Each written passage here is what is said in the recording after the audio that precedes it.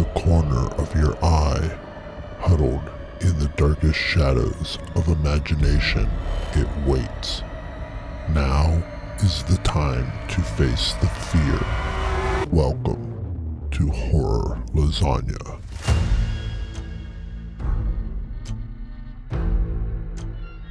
Embrace the trepidation.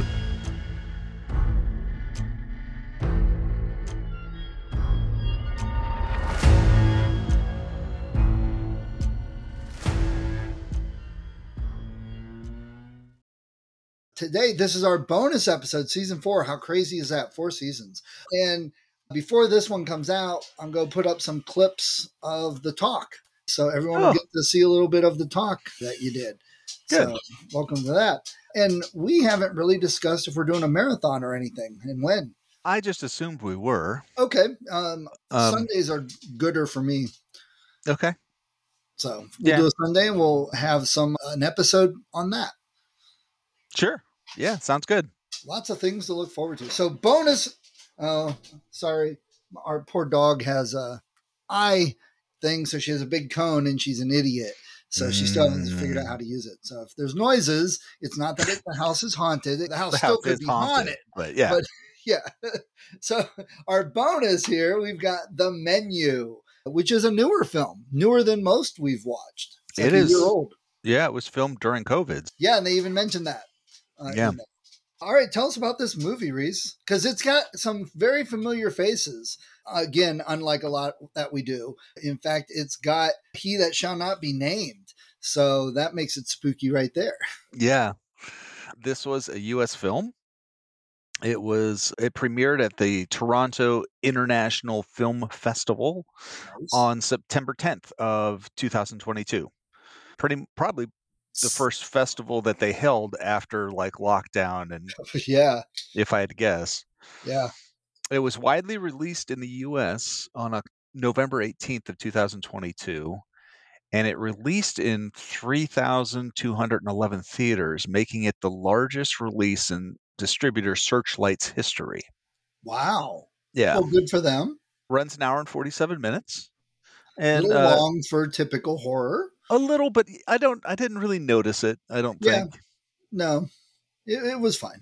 Yeah. The budget for this was $35 million and the worldwide gross was 79.6. So they made money on this. Yeah. The budget's more than most of these movies we watch make total. Yeah. The release in North America alone was $38.5 million. So they cleared their budget just in the North American release before it even went worldwide. So, well, they only had the really one location for shooting, so that probably helped. Yeah. The outdoor shots were shot in Georgia, and the only one I can think of is Tybee Island, but that wasn't it. But they shot that on the East Coast, which is funny to me because the film feels like it's taking place in the Pacific. But yeah, it's supposed to, I think, give that grandiose feel. It got 51 award nominations and it had 3 wins. Wow.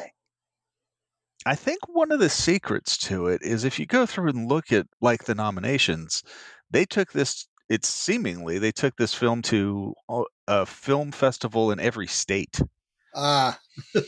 So they were all over the place. So like the 3 wins, the North Texas Film Critics Association for Best Ensemble, Critics' Choice Super Awards, Best Actor in a Horror Movie, Ralph Fiennes, and then Fantastic Fest got the Audience Award. Nice.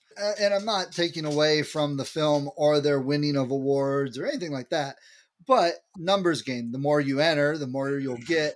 But also, I don't think I've heard of many of those. So you go to the smaller festivals that most people don't know outside of the regional area, you got a better chance too. Yeah, Fantastic not taking Fest away from it. But Fantastic Fest is the only one that I recognize. And it won an Audience Award, which I think is very apropos for this film, which we'll get into here in a little bit. It was filmed during COVID.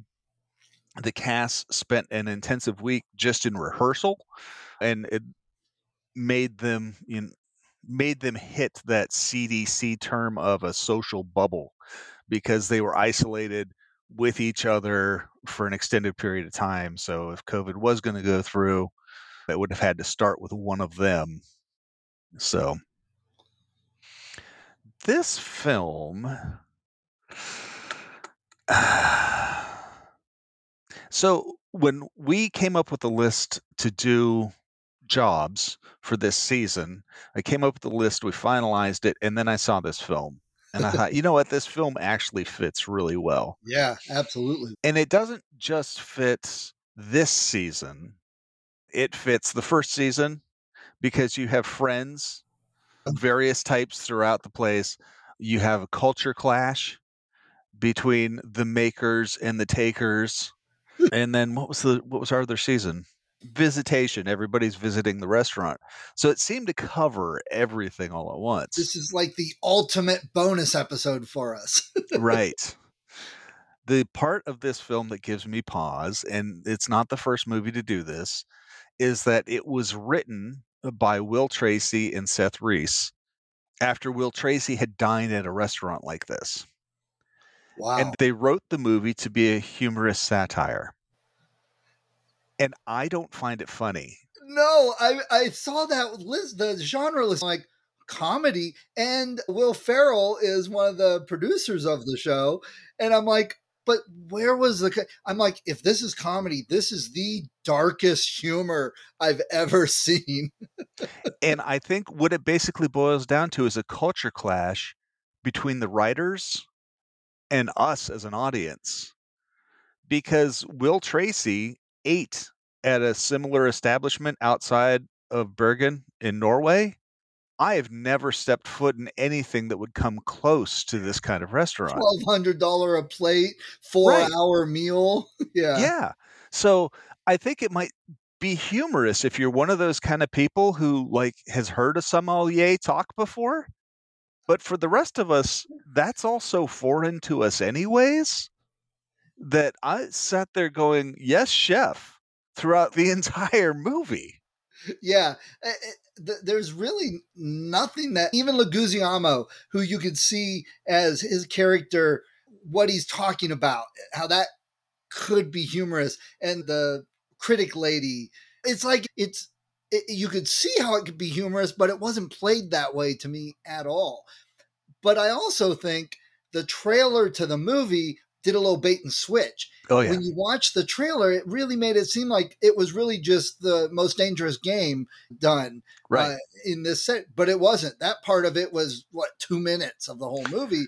And they also make you think the lead character is Beast from the X-Men movies. But he wasn't. It was Anya Joy. And Yeah. she's one of those, like Colin, every time, like, oh, she's in that, I might watch that one. Yeah. She's one of those for him. Right. So I think maybe that was a little part of it, but I don't know what Ferrell was on if he said, yeah, this is great comedy compared to what he normally does for comedy. And I was watching an interview with him at the release, and they were both laughing at the fact that everyone's going to think that the menu has people on it, and it doesn't. So, that's the joke. And no, that's actually a very clever twist. Yes. It's not funny. It's not the first. Brazil, Terry Gilliam's movie Brazil. Yeah. I always found that just a really depressing film. And a lot of people are sitting there laughing at it. And I'm like, this is just sad. And so I wasn't sure if maybe it's just something in my head that they think this is funny. And I'm like, I really don't find it humorous at all. There are funny parts in it. It's like The Loved Ones, right? Stop and you pick up a possum off the road and you're like, that's funny until you find out what the possum's for. And then you're like, ooh, wow, really not funny. Exactly. Yeah.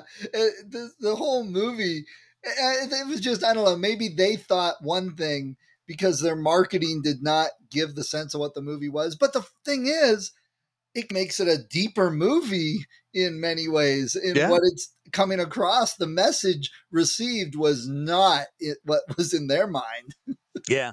I think one of the other influences that they don't mention, because again, these guys are all comedy writers who wrote this. One of the things that I really drew a parallel to was like Midsummer.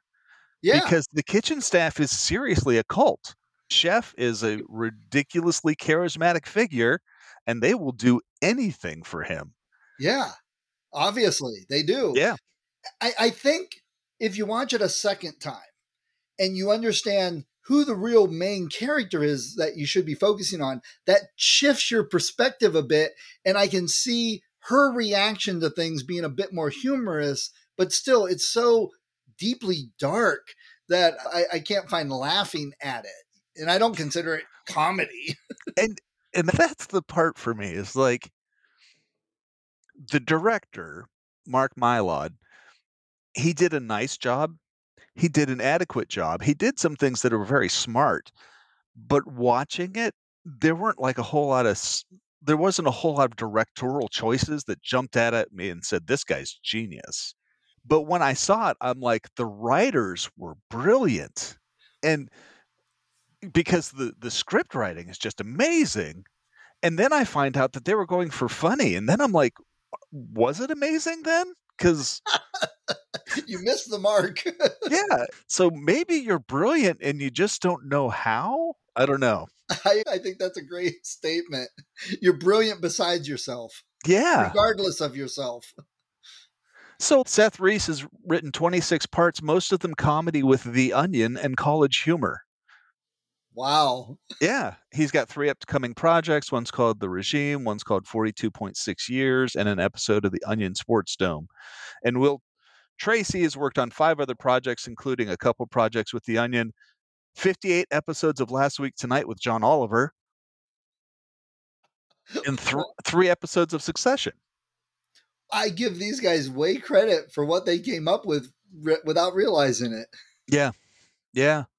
Will Tracy identified with the character of Tyler, who he calls a pretentious foodie, and he is very much that character. And I was like, well, way to, I don't know, self-report, I guess.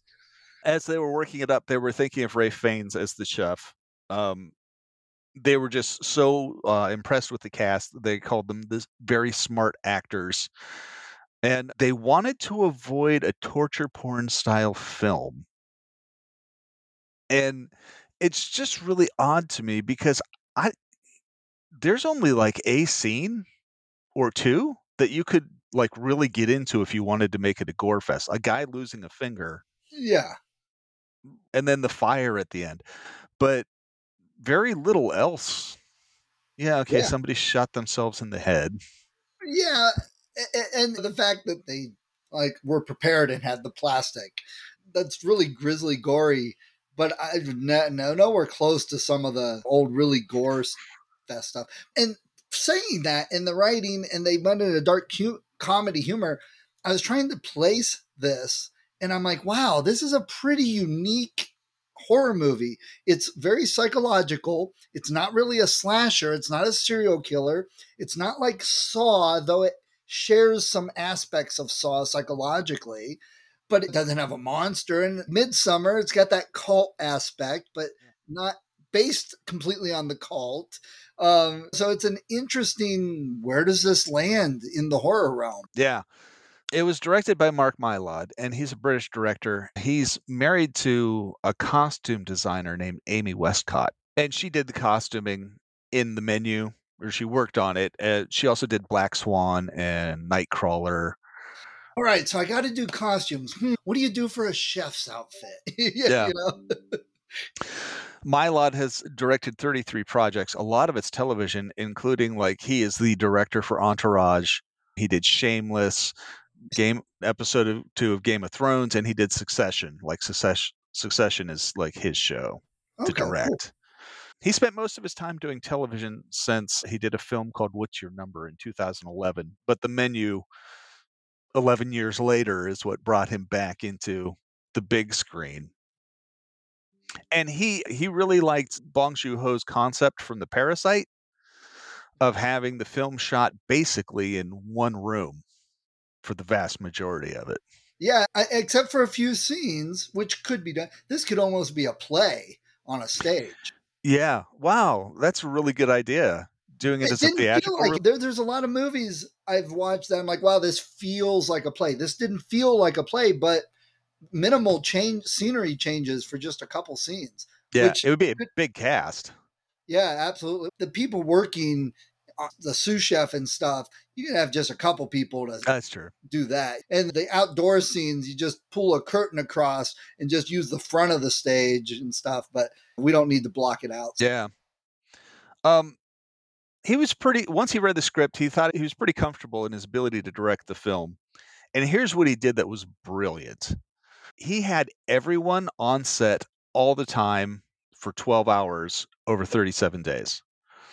So if he was shooting and the scene was on you, I still had to be on set.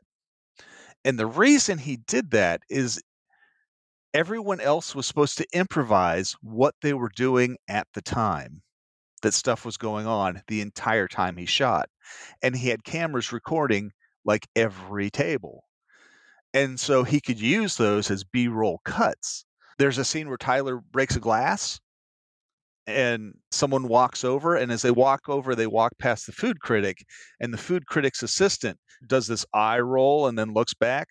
That was entirely the actor just improvising on the spot, reacting to what happened on stage. That's awesome, because I actually noticed a few of those types of things. I'm like, wow, this is pretty deep in that you can look at everybody and they're not all just there's actual like interaction stuff going on. So that's pretty cool. I think it came across really well.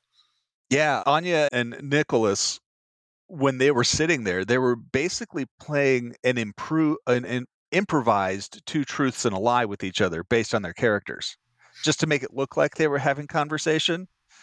And then at the end of the shoot, they would like get back together and they'd compare what was actually true and what wasn't. So they were like just building backstory the entire time they were there, acting like it's just casual conversation over food. That's really awesome. That's cool. Yeah. He wanted Margot to be a mystery for the audience to solve as it goes. And I find it really interesting that she's Margot. She's referred to as Margot. She's listed in the critics as Margot, even though that's not her name. And she even says what her real name is at one point in the film. She is just Margot. And I think and I know this was the whole reason for it, but I love how they bring out the interactions that the characters who are together have and the deep background of why they're there and all that. Each one of them has quite a bit that you get in the movie without having this big long thing at the beginning or whatever. It's done really well. Yeah. He also liked it to seem like Margot and Chef hated each other, but it's because they came from like the same place class wise, but from different philosophical roles. Like the chef is a master of his art and he hates seeing his art destroyed, and he does things for people and they don't appreciate it.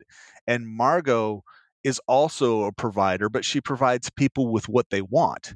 And it can be very specific, it can be very vague. So it can be very specific, like with the old guy who's sitting there that she knew, or it can be very vague, like Tyler, who just wants her to go out to eat with him. It's what's his name from Needful Things.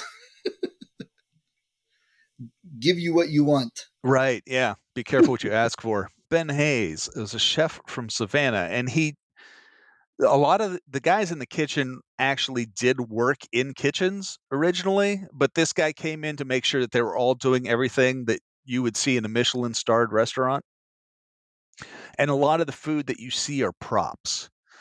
But Dominique Crenn is the chef of a restaurant called Atelier Crenn. It's in San Francisco. She's the first female head chef to ever achieve 3 Michelin stars in her own restaurant. Wow, beautiful. But she was there and she was the one who's preparing all of the food. Even though it was fake food, she was the one who was laying it out how it should look and things like that. That's pretty cool. Yeah. The cast, an amazing cast. Ralph Fiennes, the British actor, born in 1962. He was one of 6 children. His mother was a novelist and his father was a professional photographer. Oh, wow. Either he grew up poor or they were quite successful. But they were creative. They were creative. He was a Shakespearean actor. And his first wife was Alex Kingston. Oh, okay. He's a friend of Liam Neeson's. They hang out all the time. He plays Chef Slowick. He's been involved in 86 projects, Wuthering Heights, Schindler's List, Quiz Show. This guy has a high pedigree, especially considering the movies we typically review. Yes. Strange Days, The English Patient, Red Dragon. He was Lord Voldemort. Of course, that's what he's probably most known for nowadays. And he's also like a good enough guy that he did all the voiceover in all of the Harry Potter games as well. Yeah, I remember that. He was in The Hurt Locker, The Modern Clash of the Titans, and Wrath of the Titans, those two movies that came out. He was in Skyfall, Richard III. That really seems like his kind of avenue. Lego Batman movie. Kubo and the Two Strings, The Dig. That one's not that great, but and The King's Man. He has 7 upcoming projects, and in fact, of the 7 upcoming projects, 3 of them are available right now on Netflix, which is like doing this big blast of short pieces written by Roald Dahl. Oh, I didn't know about that. That's cool. Yeah, and he's in 3 of them. Nice. 3 of the 5. Benedict Cumberbatch is in one. They're celebrating Roald Dahl, apparently, and a bunch of British actors. Celebrating them before everything gets banned and taken away. I guess. Yeah. But I was looking at them last night, and like 3 of them are like 17 minutes long. They are just little short stories that he wrote. Well, that's cool. I love projects like that. Yeah. He's also going to be in a film called The Farnworth House, The Return, where he plays Odysseus, and a film called Conclave. We've had a couple guys like this. When you hear him in interviews, he is just really speaking as like an old Shakespearean-based actor kind of thing. He's all about the craft and all that kind of stuff. So he's definitely really good in this part. Oh, he's amazing in this part. Ups and downs, and portrays the craziness without being over the top crazy. Yeah. He's very subtle. He seems very insecure of himself when he needs to be. Anya Taylor-Joy was born in Florida. She plays Margot. Her parents are internationals from South America, England, Spain. They're like from all over the place. She was raised in Argentina until she was like 7. And then they moved to England, where she grew up in London. Interesting. She's married. Yeah. She's married to a young actor named Malcolm McRae, and I didn't recognize anything he'd been in. He's acting too. She plays Margot. She's been involved in 30 projects, and she's gotten some amazing roles. She has. I mean, she's very distinctive looking. She's very thin, and she has the anime eyes almost. Yeah. She's one of those faces. I recognize her. She was in The Witch. She was in Split and Glass. Yeah. The Dark Crystal, Age of Resistance. She was in Emma, The New Mutants, The Queen's Gambit, The Northman. Apparently she's in Peaky Blinders. She was in the Mario Brothers movie. She has 3 upcoming projects: Furiosa, The Gorge, and Laughter in the Dark. And one of the things I came across, she spent time in Argentina as a child, and she speaks fluent Spanish, but I had no idea. They're like, she speaks Spanish, but it's Argentinian Spanish, which apparently other Spaniards hate to hear because of like the accent or their syntax. But she speaks it fluently, but the accent just drives other Spanish speakers. Oh, that's interesting, because only really knowing one language, you don't always think that other languages have dialects. Other accents, yeah. Yeah. Nicholas Hoult. He's a British actor. He was born... that can't be right. He wasn't born in 56. He looks like he's 12. How old are we? If someone he looks like they're 12.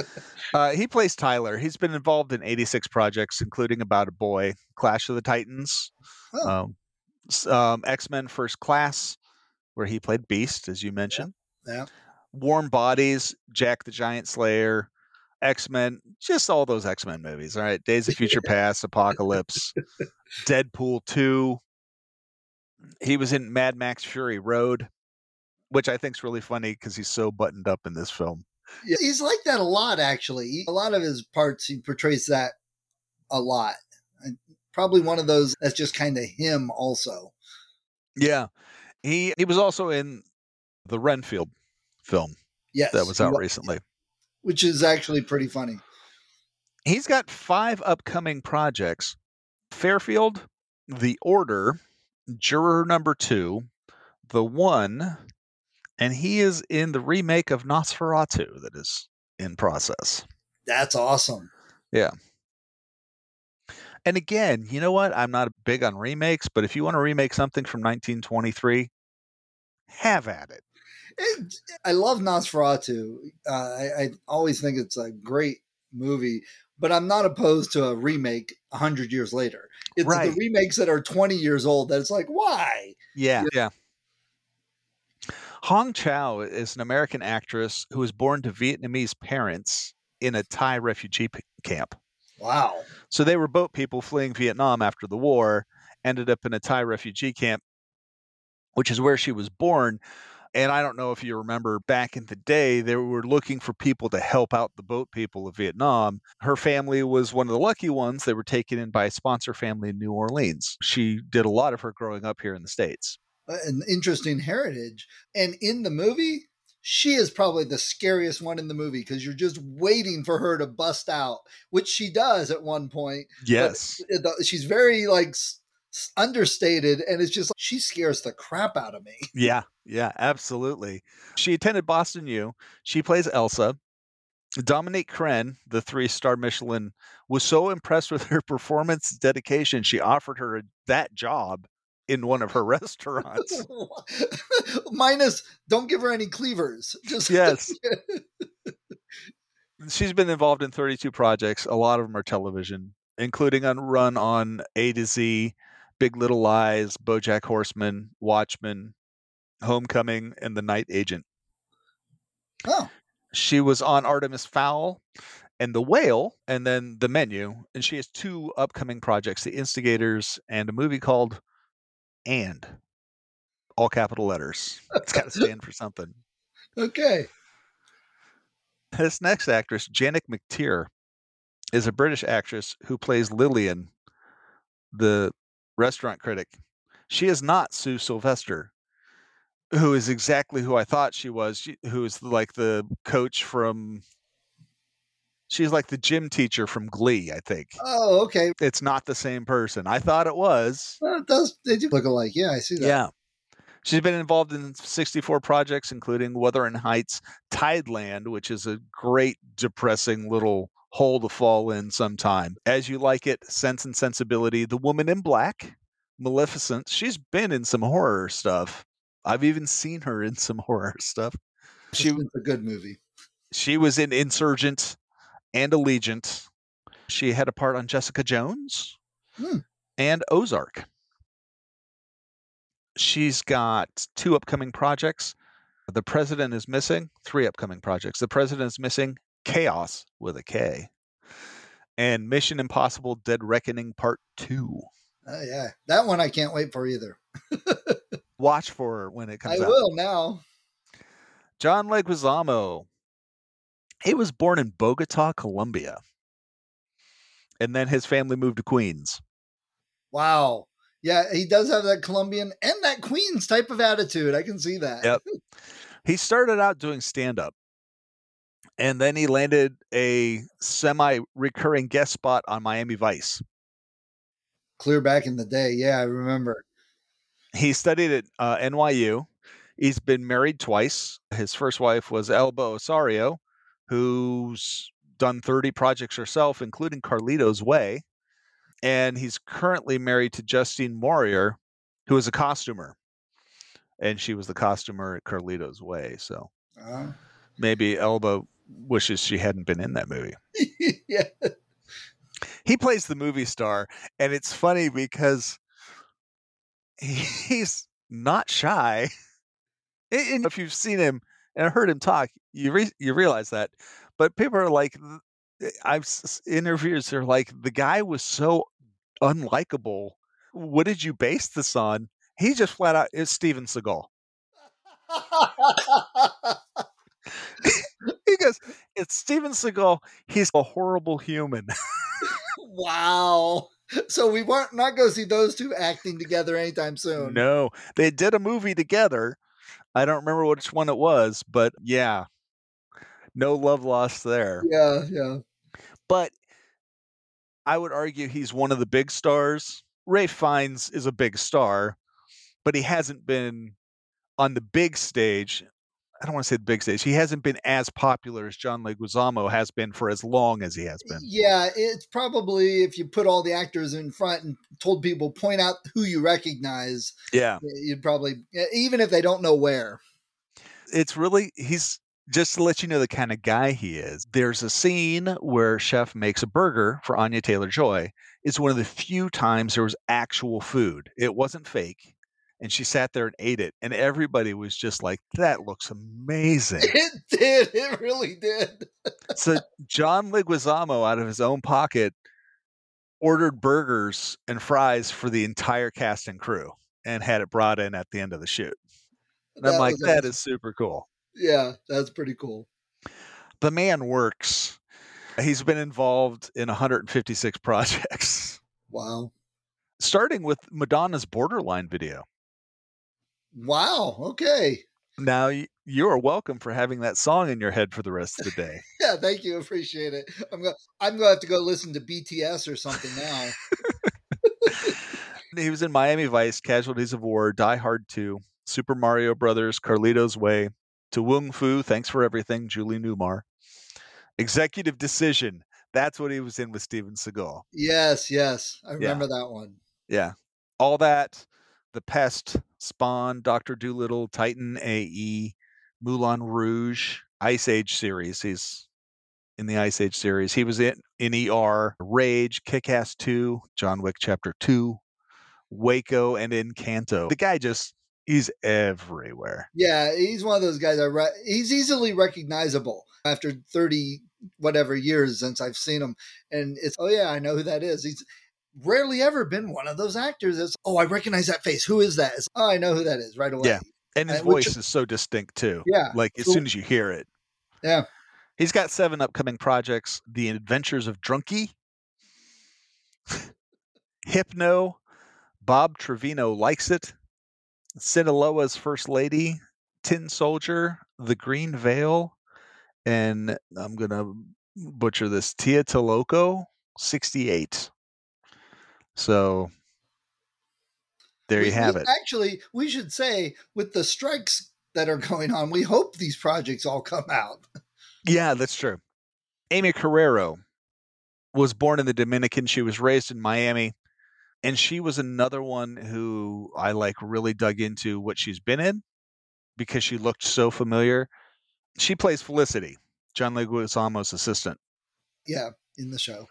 She's married to a young actor named Tim Rock who was in Children of the Corn, Genesis. I was going to say, which one? There's 97 of them or something. Yeah. She's been involved in 50 projects.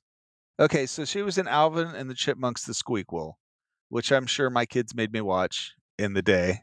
But she was in a film called Level Up, which sounded familiar, but I don't know that I saw it. She was in Devil's Due, and I did see that. And I remember her being in it. She was also in The Last Witch Hunter. She did voiceover. I think she continues to do voiceover for She-Ra and the Princess of Power.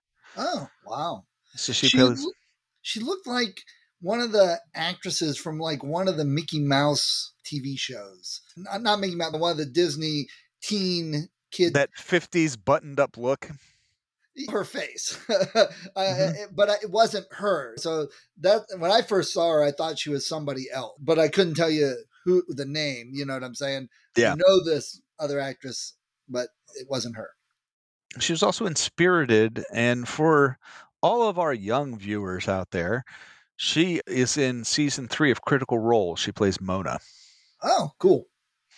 And I guess it makes sense that she does voiceover work because almost all those people are voiceover work people. She has one upcoming project that's called Code 3. I have a few other notes on actors, but I'll get to them as we introduce the characters because they're very brief. Yeah. There is, and this is what I mean about the brilliant writing. You have in this film 12 guests, which is like having the 12 apostles almost. You have all 12 of them with Anya Taylor-Joy in the middle, as the one who's speaking sense to them. Like, he is insulting you. He works for you. And no Yes. one else is, they're not understanding. They're not. And then in the end, I'm going to leave you. You know, just like Jesus talking at the Last Supper, I'm going to be leaving you. And you're going to have lots of trials and tribulations. And it really is biblical when you look at it that way. I didn't think about that though. Like I said, at the end, looking at her as the main character, it's, to me, it came across as a satirical message about the rich and those that have more than others, because that's basically the problem in many ways with all these different guests, except for her. She's like the realist. She's down to earth. She doesn't have the money and all of that. Again, once you get to the end, your perspective changes a bit on the movie, and going back a second time changes how you look at it. But still not humorous, but satirical, definitely. Yeah. Someone else pointed out that all of the tables, you have 12 guests, 6 tables, and then you have the kitchen. That's 7, and they all can be used to represent the 7 deadly sins. Oh, wow. Each table is its own. And I thought, you know what? And the kitchen is wrath, Okay. as itself. But you have like pride with the 3 guys who are super rich and they throw their weight around. You have lust with the old guy who hangs out with the prostitutes, all of these different things. I was like, wow, that's actually a really good point. And that's what I mean. The writing, that's brilliant. But no one throws the 7 deadly sins into a comedy. It's just not something you do. And while we're talking about the beginning here and the characters, because not so much go be said about her, but Chef's mother, that's the best. Okay, we want you to sit here and drink. That's what you do for the whole movie. You raise a glass on occasion, mutter a word or two. Right. I thought she was like the best. Like, but now that you said they were all there on set, it's like, oh my God, sit here for 12 hours without saying anything and pretending you're getting drunk. Wow. Yep. She deserved more than she got paid, whatever it was. Will Tracy and Seth Reese were really big on, they were fascinated by the concept of this creative process that is cooking, where you have all of these people working on the final project. And it really comes across right at the opening of the film, because there's nowhere else that I can think of where you have, prior to seeing the final product, a blatant display of getting ready for it as much as an orchestra. And that's what they start it with. The screen is black and you hear the orchestra tuning Right. up. And I'm like, oh, that's like the whole tie-in with, this is all one big orchestrated thing by all the members of the kitchen staff to provide this grand display. So I thought that was a brilliant opener. Yeah. I didn't think about that. That's great. Yeah. And it starts right away.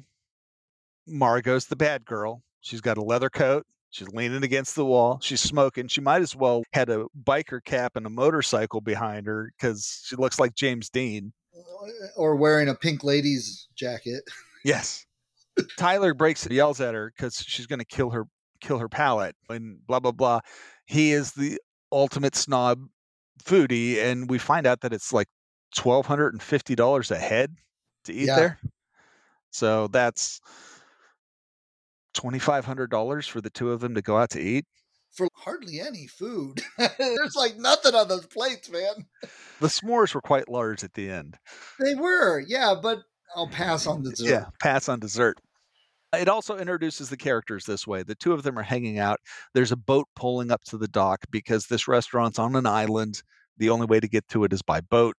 And you find out how much it is because Mark goes, that's a really small boat. He only seats 12 people. And she's like, how does he make any money? And he's $1,250 a head. And so we get to meet the characters as they're getting on the boat. You have the 3 business bros, and like as soon as they show up, you're like, oh, it's the bros. I thought they were a fraternity at first. Then you have the old couple who show up, and the old guy, Anya seems to know him, which should set a little warning light in your head, like she knows him and she's not really keen to see him. He's played by Reed Birney. His character's name is Richard, and he's been in 103 Project. 103 projects. The biggest one you'll note is The House of Cards. Oh, wow. Okay. The more impressive one, and this is going to, I apologize now, make you feel super old, No. is his wife, Anne, who is played by Judith Light, who's been in 80 projects, including One Life to Live, Ugly Betty, a really long run on Law and Order SVU. She was a judge. But you probably know her best as Angela from Who's the Boss. Oh my God. Wow. Yes, I see it now. Now that Yeah. you said that. Yeah. Oh, geez. Yeah. Wow. As soon as I realized that, I'm like, oh my God, I'm so old. What's her name? The kid, Alyssa Milano. She's our age. Yeah. And Dan's on where's he been? Best not to ask, I think. Yeah, probably. Keep your head down. Try not to get canceled. Then you have Lillian Bloom and her assistant. And he never actually has a name, I don't think, throughout the movie. For the food critic's assistant. Yeah. Yeah. He's the stereotypical part. He is so upper ass the whole time and so fawning and everything. You're right. You're right. Everything. This is another one of those movies that really stereotypes its characters, but they do it so well that you don't mind. Yeah, very much so. And that's the point too, because they didn't have to explain the characters a lot. Just from what they're portraying, you got it. You knew what they were like. You knew what they were. And we've all hated these people at some point. Unless you are those people, in which case this is funny to you for some reason. Exactly. That makes sense now. That's good. We're not the stereotype hated. And it's other thing to bear in mind is that these people aren't people, they're representations. Yeah. You know. And he's, of course, acting like he's super famous and making a much bigger deal about people recognizing him. And he asks her, is she going to do something to keep the people off, keep the fans away? And she's, what fans? Right. What are you talking about? Leguizamo, right? Yeah. So they're sitting on the boat and they bring out an amuse-bouche, which is oysters with some fancy stuff on them. It looked like one of my dogs threw up. Foamy and something floating in it. Yeah. Margot says she loves oysters. She didn't need the little foamy stuff that was on it. It's interesting because Margot, the name means pearl. Oh, really? Interesting. Yes, which is, she mentions it, how it takes an outside irritant and turns it into something beautiful. She is the outside irritant in the movie. That's awesome.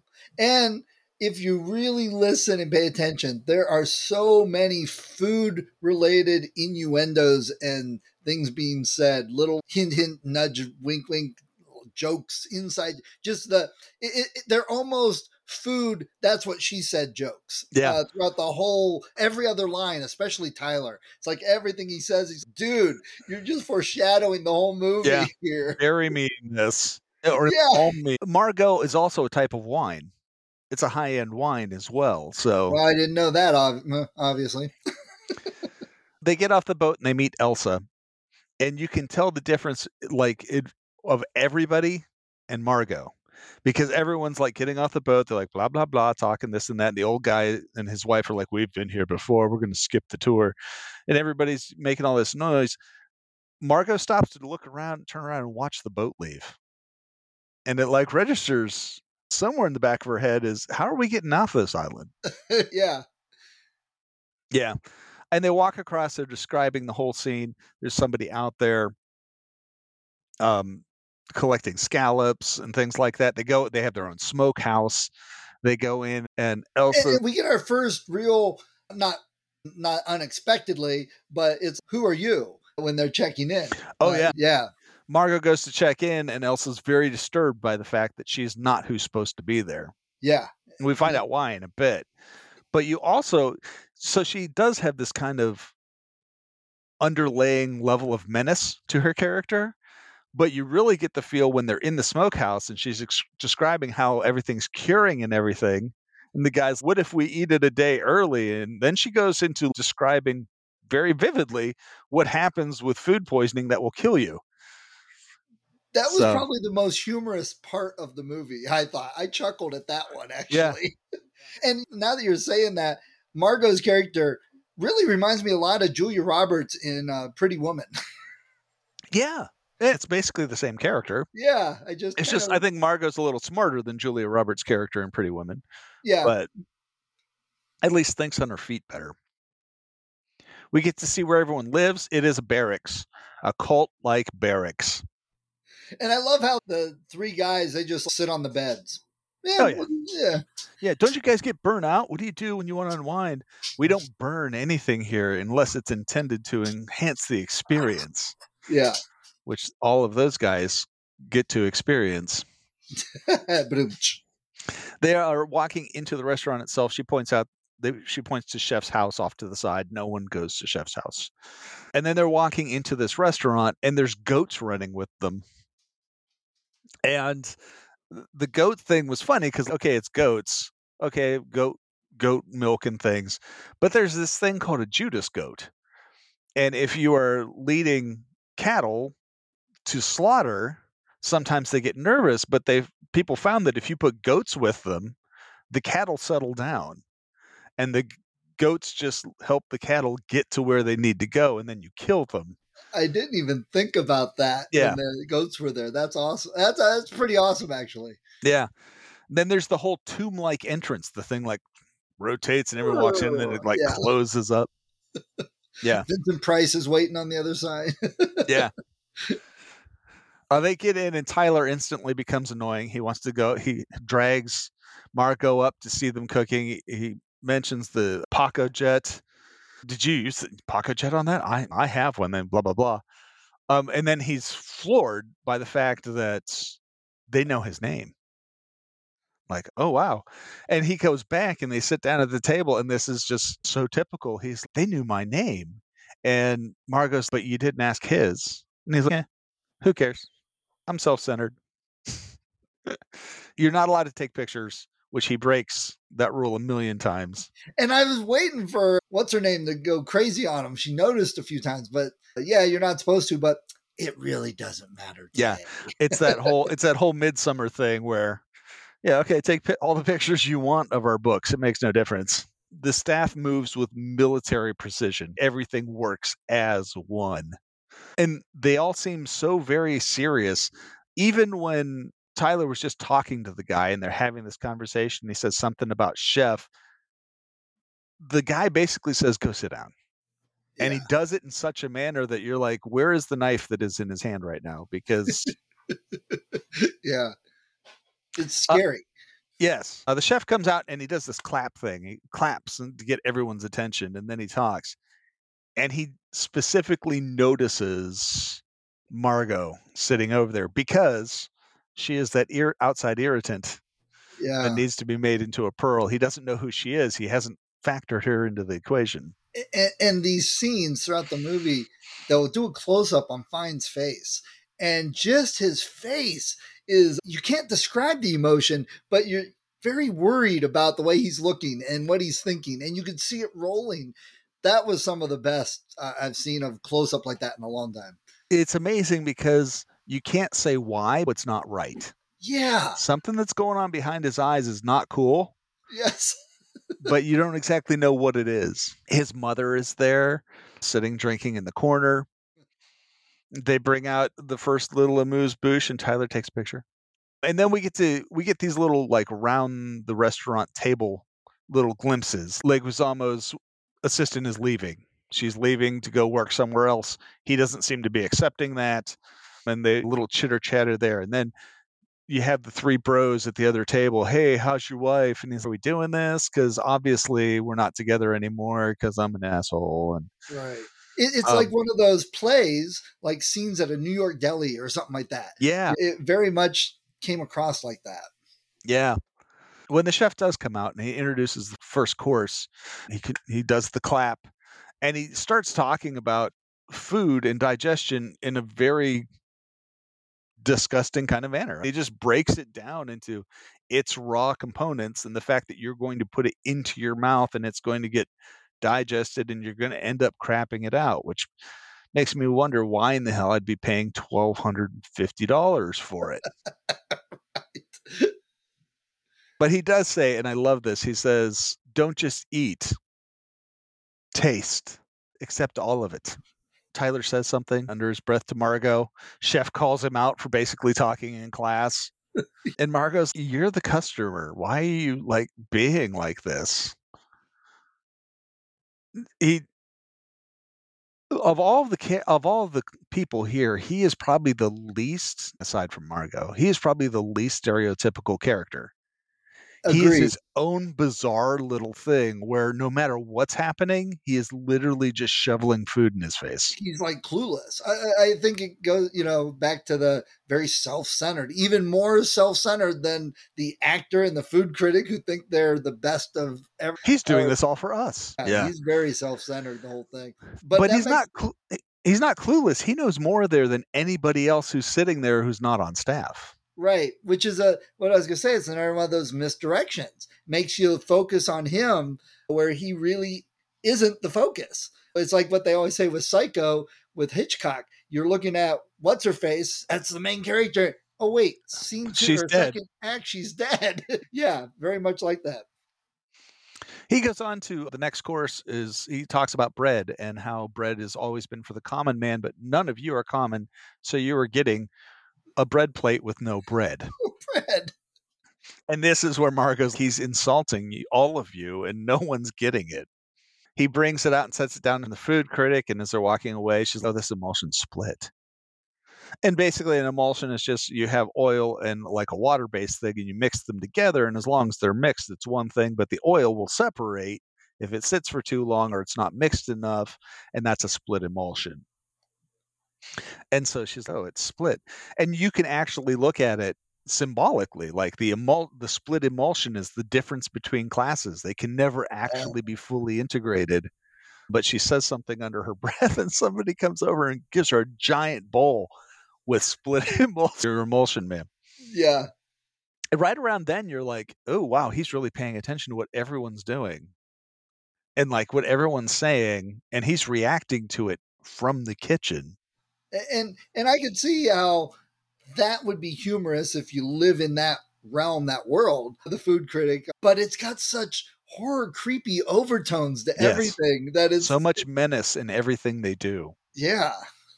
And the bros are sitting there demanding bread. They're like, do you know who we are? Just slip us some bread and some gluten-free for my buddy over there. And Elsa's just like, no. And this is probably literally like the scariest thing in the movie to me. She leans down and she whispers to the guy, you will eat less than you deserve. You will eat less than you desire and more than you deserve. And then smiles and walks away. Yeah. And I'm like, wow. And her saying no, no. It's like she scared the crap out of me. She was the scariest one in the whole movie. Absolutely. Margot points out that this is insulting, and Tyler, in his haste to lick her plate clean, knocks a glass off the thing. They worked on the sound of that glass shattering for 2 weeks to get to the sound they want. And when it shatters, Margot lets out a little squeal. In the ASR takes, she had to do 79 takes for that squeal before they picked one they liked. Wow. I'm like, that is some really picky stuff. That goes back to the old 90s Sega commercial. Sega. Yeah. You know? Chef comes over and he and Margot have this kind of little fencing duel with words. And he's like, who are you? Why aren't you eating? And she's, you told us not to eat. And he finds her to be just as worthy of an opponent verbally as he is taking jabs at her. Yeah. And you definitely get the sense when he's talking to her that there's a lot more going on than you really see at this point. But you don't know what it is quite. Yeah. He walks from there over to his mother, and Fiennes was supposed to walk over and kiss her head. And so he walks over and he leans down, but Fiennes like working as the character is this man is not the kind of man who's going to kiss anyone. And so instead he like puts his hand on her head and puts his forehead on his hand. And it was like, wow, there he like exemplified this whole no touch kind of person. Yeah. And it made it much creepier. Yeah. The third course that comes out is called Memory. And right about now, if it wasn't disturbing enough, there's this story that he tells. Before he does, you have this brief thing where the older couple is sitting there, Robert and they're talking about Margot. And Anne, she looks like Claire, which is their daughter. And she doesn't look like Claire, which comes in later. But then the chef tells this story and he's just telling it about how his dad was drunk, abusive, and the music comes in now. And it starts to build tension as he's telling the story. His dad was choking his mother with a phone cable, and he stabbed his dad in the thigh with scissors. And man, if he'd have known, he would have just gone for the neck. And I thought when he was telling that, I'm like, okay, this is a sophisticated guy. He's obviously from where he started, he's moved up into a different realm of culture and all that. But the way he's telling the story, the words he's using are still very much down that lower level culture, you could say. It's not the finery talking that you're getting from the food critic and stuff. You know what I'm trying to say there? The story definitely does not come across as if she had told the story. Right. He's that weird thing where he speaks with an eloquence of the upper class, Yes. but the story he tells comes from the lower. Yes. So the dish is basically, it's supposed to be Taco Tuesday. Huh? That was an improvised line. Rafe Fiennes just improvised that line. They kept it in. It is like a roasted chicken on a coiled up phone cable with a pair of scissors jammed into its leg, and then printed tortillas. They're like, oh, we have the ability to print on our tortillas, and we're hoping that they bring back memories for you. And once you see what's on the tortillas, for sure, something's really fucked up. Oh, yeah. Yeah, very disturbing just for looking at a picture. That's not gore. That's the thing. It's right. So like the bros get bank account statements showing that they've been embezzling money or misbilling clients. The star gets scenes from a movie that he was in a long time ago that wasn't a big hit. The food critic gets images of all the restaurants that closed down because she gave them a bad review. Tyler gets taco shells with photographs of him taking pictures of the food, which he's not supposed to. And then the old couple, the wife is looking at them, and they're basically pictures of Robert with prostitutes. Yeah. I have no idea who that girl is. Yeah. Or that one. So Tyler's, oh my God, you think Chef's mad? And she's just relaxed. And he like snaps at her, like literally snaps at her. And then like barks something at her. And she's, you know what? Screw this. And she's like, I'm going to the bathroom. And she goes into the bathroom. She walks in. First, she sees the silver door, and Elsa's there. Can I help you? And I was looking for the bathroom. So she gives her direction. She walks in, goes into the bathroom, opens the window, and lights a cigarette. And you see somebody walking with wings across the yard. Oh, that's odd. Yeah, that doesn't faze her too much. No. She does get disturbed when Chef comes into the bathroom, despite her protests. And honestly, I don't think it bothered and disturbed her, but decorum said, you're not supposed to be here. But she personally didn't seem that upset about it. She didn't, but I think about that point in time, she's realizing that there are cultural boundaries that this guy's just willing to break. Yeah. And so he might be dangerous. I'm locked in here. There's no boat. We know that. And some guy just walked away with the pair of wings. Yeah. It really sticks in his craw that he doesn't know who she is. And you shouldn't be here tonight. The next course is called The Mess. And this is where the train comes off the rails. Oh, yeah. Everything was creeping up to it. And this is about halfway through the film. Start by laying out a tarp. They decorate it a little bit. The kitchen itself has like a big hanging cloth they pull across everything, and this guy And comes the up. minute that tarp went down, I went, "Oh, this is not going to be good." Oh, anytime. Yeah, too many gangster movies for this to be good. Any horror movie where someone's unrolling a tarp on the floor, you know what that's for. Yeah. Jeremy Loudon. He is the ultimate. This really shows you the cult-like level that Chef has, and he wanted to be good. He wanted to be Chef, and he's not talented enough to do that. And Chef leans in and gives him that Judas kiss or the Godfather to his brother kind of thing. And then he gives him the kiss, and Jeremy Loudon pulls a gun and blows his brains out in front of everybody. And the staff is just open up the kitchen again, wrap the body up. Yep. Everyone else is freaking out, and then they start to rationalize it. Oh, was there a squib? Oh, it was just put on for us. It's part of the story. But the music keeps ramping up. Yeah. And as everyone's like freaking out, Chef just yells at them to eat. And so the dish is rip Jeremy Loudon. But yeah, that was that course. And they're all denial, they're all rationalizing it and just going about normal business.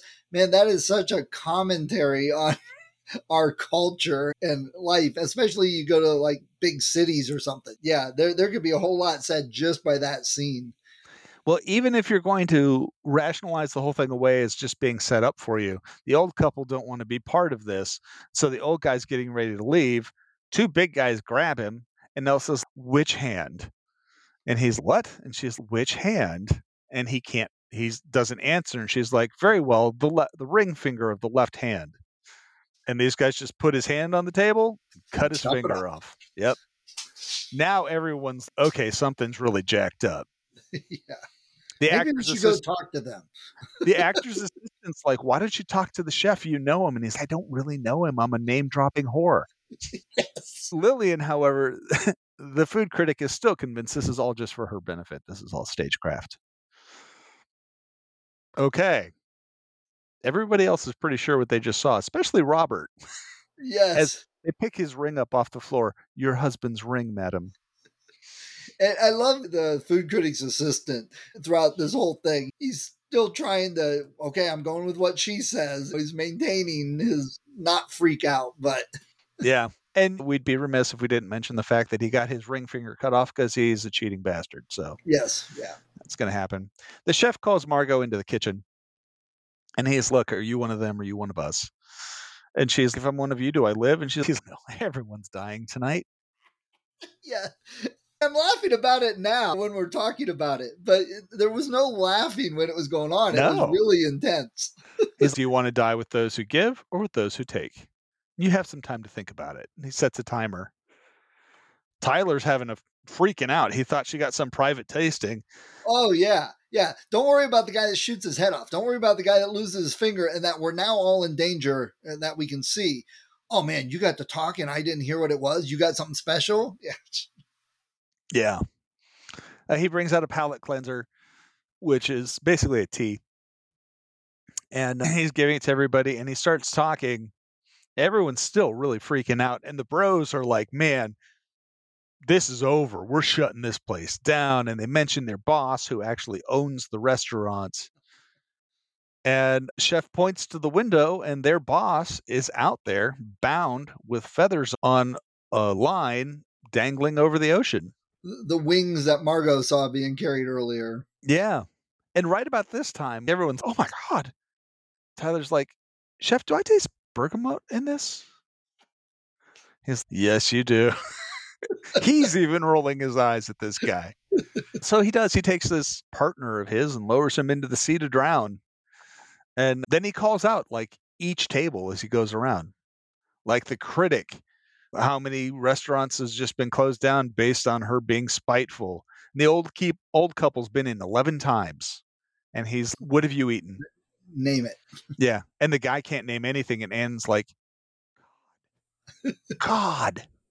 He's like, "Cod." And "It's halibut, you donkey." Yeah. Which is actually an insult that the British chef throws around a lot. Oh, Ramsay. Yeah. Gordon Ramsay calls people donkeys all the Oh, time, that's so funny. that's where Fiennes picked that up. He's "It matters to the halibut." That's a really good point. Yeah. Um, The guy lowered into the water, I was seriously waiting for piranhas to start eating him up. It seemed to fit. They're doing food, they're feeding, they're talking about the environment and life, and here he is getting chewed up by the piranhas. Plus, then it takes away that, you know what, we might be able to swim to shore and get out of here. that's You true. know, Yeah, Doug that's not what Varig. happened. Yeah. That was his name, Doug Varig. Okay. And of course, the bros are like, "How much is it going to take? Well, how much? You can't buy your way out of this. It's done." Margot's timer goes off, and so it's time for her to decide.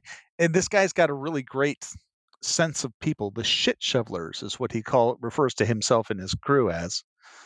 And your job was to bring joy to people. And he asks about her history with Robert.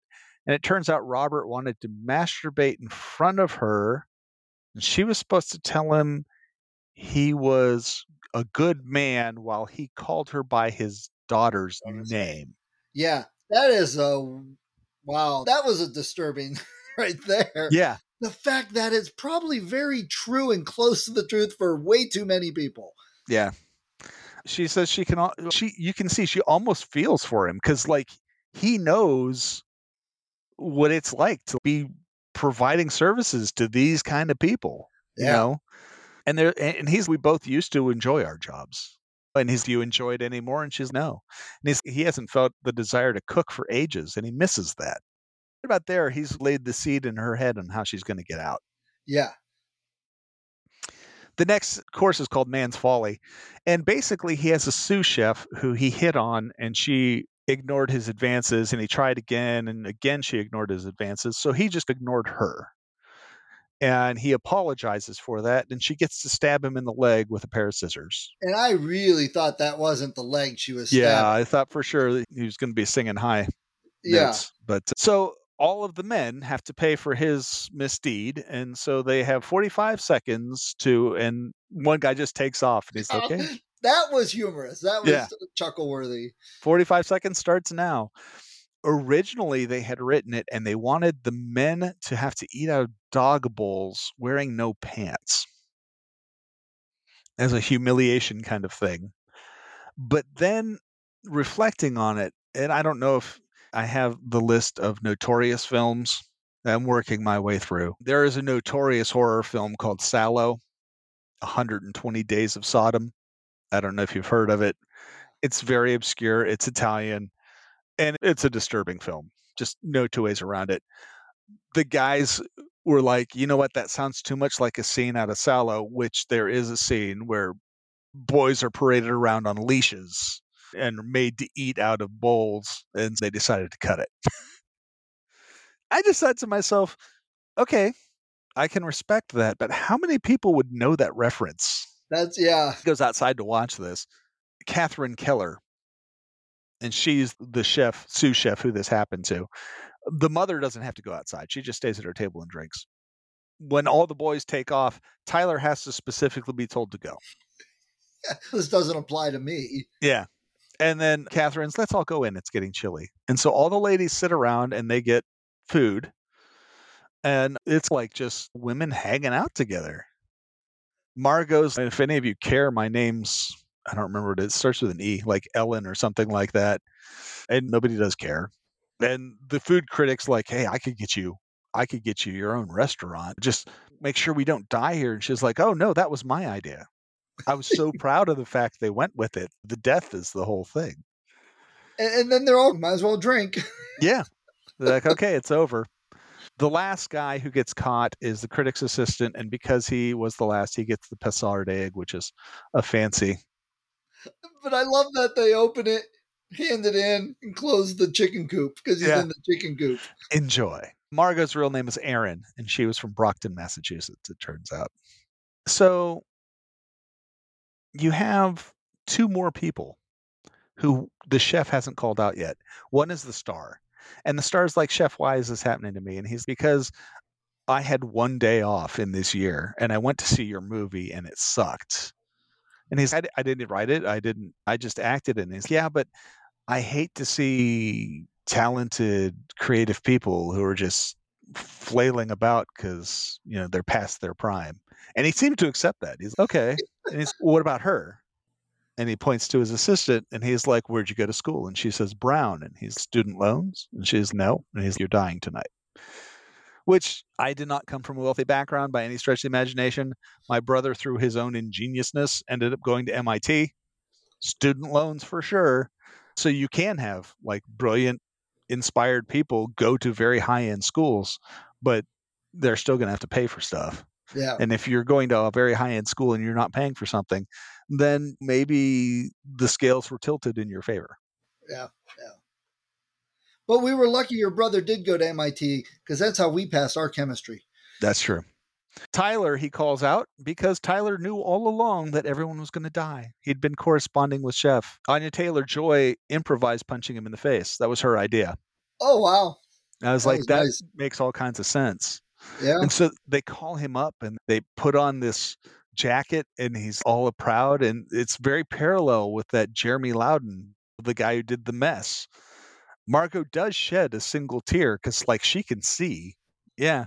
And I am not going to name any names, but this very strongly reminded me of a certain band director that we used to play for, where he could just destroy you. Yeah. And that's exactly what he does. Yeah. He's like, cook for us. And Tyler didn't know how to cook. What the hell does he know from cooking? And it's absolutely miserable what he makes. And when he's done, he's like standing there and Chef just leans in and whispers in his ear. We don't actually get to hear what he says. And he just takes his jacket off and walks away. As he's turning the corner, he's pulling his tie off. Yes. I saw, but didn't think about. Then Margot has to decide, and she's, I'm with you. And he's, go get this barrel. And as she's going to get the barrel, Tyler hanging in the fridge, the walk-in freezer. And then, because right now it's been bouncing around a little bit, but a lot of focus on Tyler, but others too. Now it's pretty much centered on Margot. Yeah. For the rest of the movie, it's pretty much around her. At this stage, we know that it's Margot. She walks off to find this barrel. She's not really finding it. She decides to go into Chef's house. And when she goes in the Chef's house, Elsa shows up. And Elsa's, you're not replacing me. And she grabs a knife. And this is a perfect example of why you shouldn't get in fights when you're mad. Because Elsa is just so pissed off. Every single swing is telegraphed. It's over the top huge. She's not hitting anything like that. And then Margot, just running around like a chicken with her head cut off, manages basically to take Elsa out. Basically because Elsa was so fueled by rage, she couldn't like actually stop and think, what's the best way to kill this person with a knife? But also, I took that a little bit as Margot's been on the streets a little bit more, so she might have some more instincts that everybody else wouldn't. And that's true because Margot actually, I don't think that she's not some killer. She's not Vernon Sloan from Hold the Dark, but she's able to not get hit. Yeah. Which is something, it's for somebody who's a sex worker, that's actually a really important skill to have. True. And she does a great job of not getting hit. And when she accidentally kills Elsa, she does let out this little squeal like, oh, I didn't mean to do that. But sorry, that looked like it's painful. Yeah, it's done now.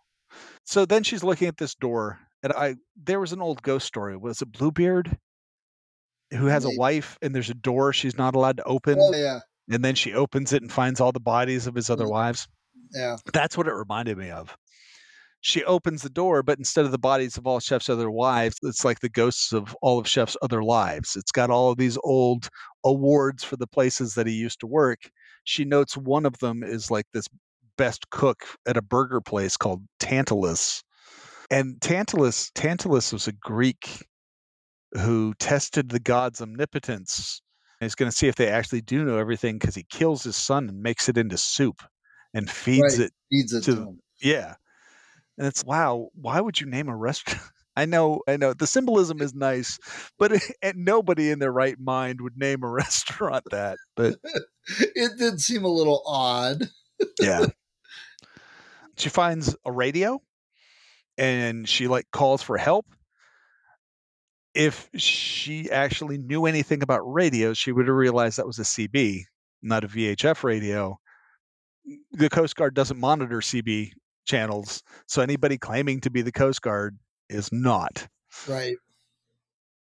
She goes back, brings a barrel. I don't know where the barrel came from, but she brings a barrel back into the restaurant. They're celebrating the birthday party for one of the bros. The guys, you told him it's my birthday. And yeah, we thought it'd be funny. The chef is talking about Chef's hands and how he can no longer be hurt and he can hold it over an open flame. And he like quotes MLK. And everyone seemed to think that was like a hilarious thing that he quotes MLK. And one of the guys is like, is he quoting MLK? And I don't know that it was. Very funny. No, it wasn't funny. Because Again, I was thinking about this as we're sitting here talking. They might have, if they wanted it to be funnier, I think they chose the wrong actor because Fiennes really played this very straight and made it creepy and stuff. If they wanted it funnier, somebody else might have. And again, I'm not criticizing and I'm not saying it's wrong because I think Fiennes is phenomenal in this movie. And that's why we were getting what we're getting instead of what the writers originally thought. Yeah. And I think like them being appalled that he's quoting Martin Luther King was fighting for the rights of the underprivileged. At the time, it was racial. Yeah. If you have a world where all things are equal, those in the serving class are the underserved because they're supporting people who have far more money than they are ever going to see. And all of the money that gets made from them doing that goes to someone else, not them. So there is some social equity that happens to when Martin Luther King talks that transcends race that you could apply to just about anybody. But a boat shows up and a guy claims to be the Coast Guard and walks in and he looks the part except for the flannel shirt that he's got on under his life jacket. And everything looks like, yeah, he's going to save us. But the chef points out to the diners basically what horrible people they are. He's don't say anything or this innocent man is going to die. And this is the one part where I'm like, wow. So this is really commentary on all these upper echelon people. First of all, it didn't fit the stereotypes. All these, I'm better than this guy, so who cares? It seems to be the attitude it should have been. But it makes them all not say anything at first. That, I don't know, that struck me as a little bit too accepting of them, of, oh, this is our fate. We don't want to hurt this guy. That was the only part of the movie that I didn't like, actually. Yeah. He recognizes the star. Chef asks if he wants an autograph. He's like, oh, I don't want to bother you. He's like, no, it's fine. And of course, Guizamo writes, help us. The guy pulls out his gun. It looks like everyone's saved. Honestly, if he was an actual single Coast Guard guy, which they would never just send one guy in. Right. But if it was a single Coast Guard guy, I don't think everyone's saved.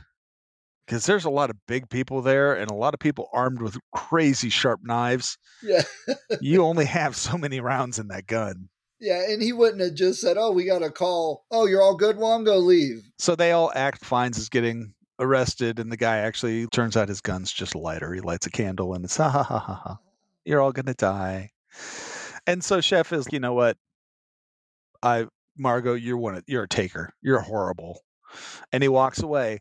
And this is where, if you're going to go with the final girl trope, this is where she super comes in. I was thinking the same thing. She is using wordplay and mental manipulation like he does against him. She is basically using his own weapons against him. And she's, on the one hand, that's very final girl, but on the other hand, she smokes, she drinks, she's a sex worker, so she's obviously had lots of sex. If she was in Friday the 13th, she'd be dead already. Yeah, true. So she's like the opposite of your typical final girl, but the results are the same. And it clicks with her. She claps and gets everyone's attention. And Chef's, what the hell? And she's, I want to send my food back. And he's, what's wrong with the food? And she's, it tastes like it was made with no love. You cook with obsession, not love. And he's, fine. What do you want? She's, what do you have? He's like, everything. She's, I want a burger.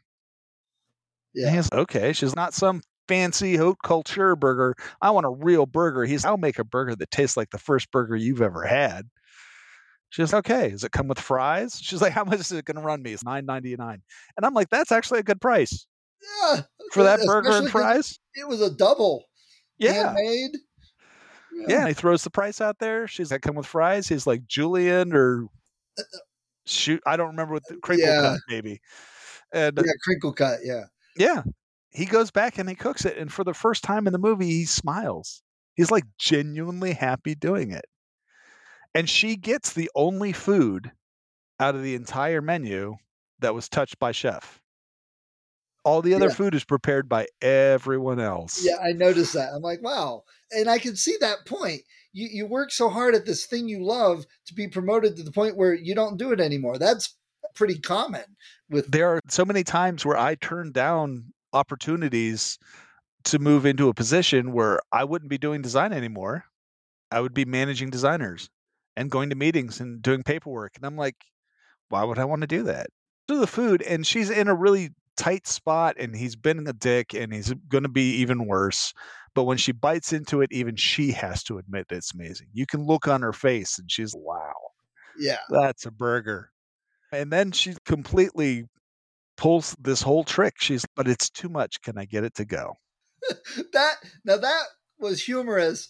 It could have been laugh out loud funny, but the way it was played was like dead solid serious. Yeah. It's, oh my God, she figured a way out.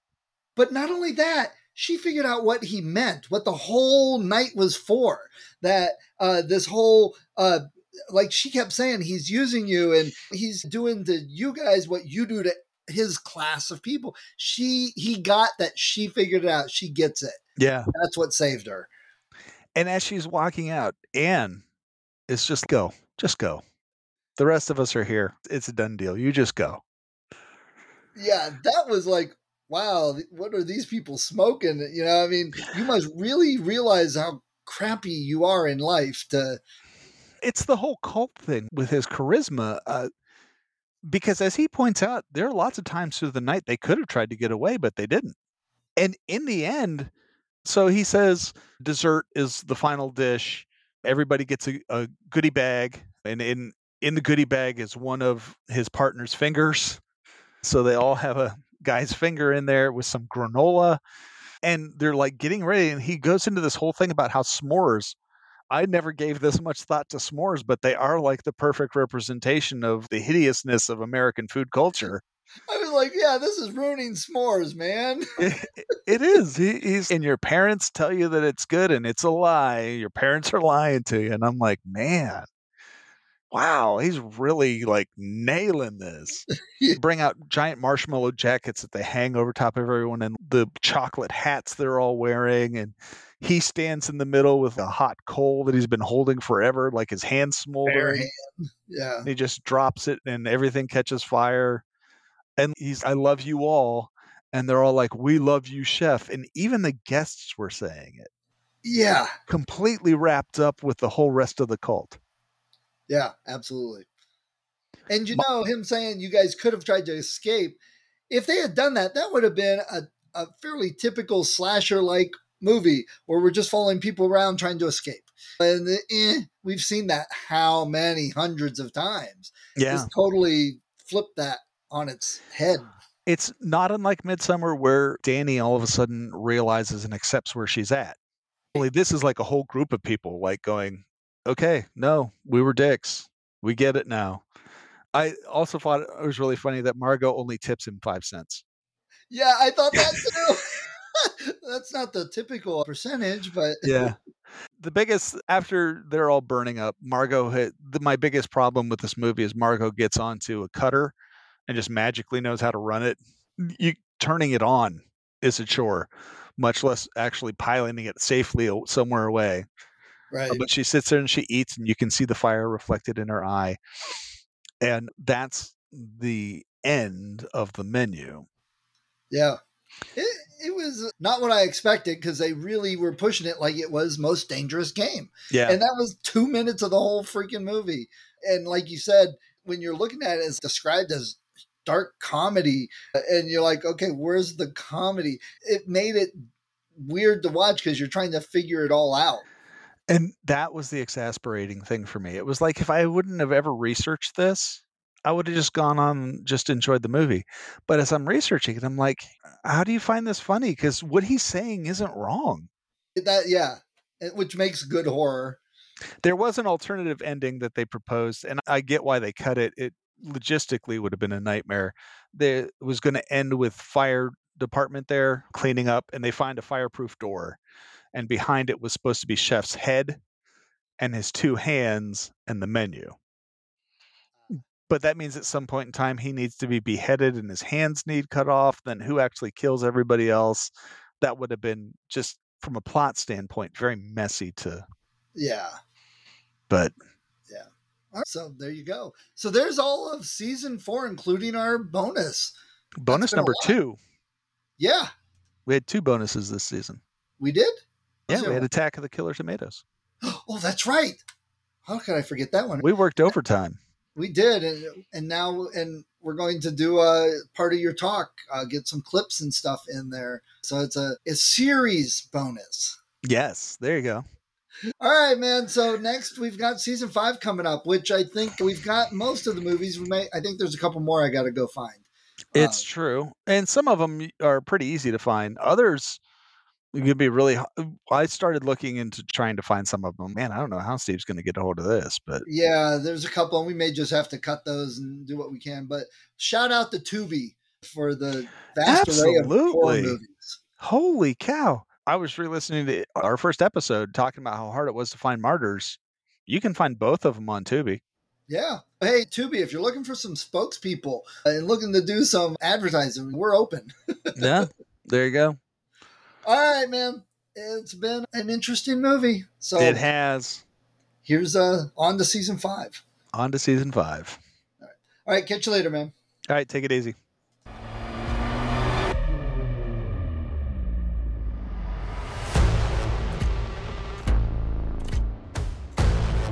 The creature slips from perception. Pay attention. It will rise again.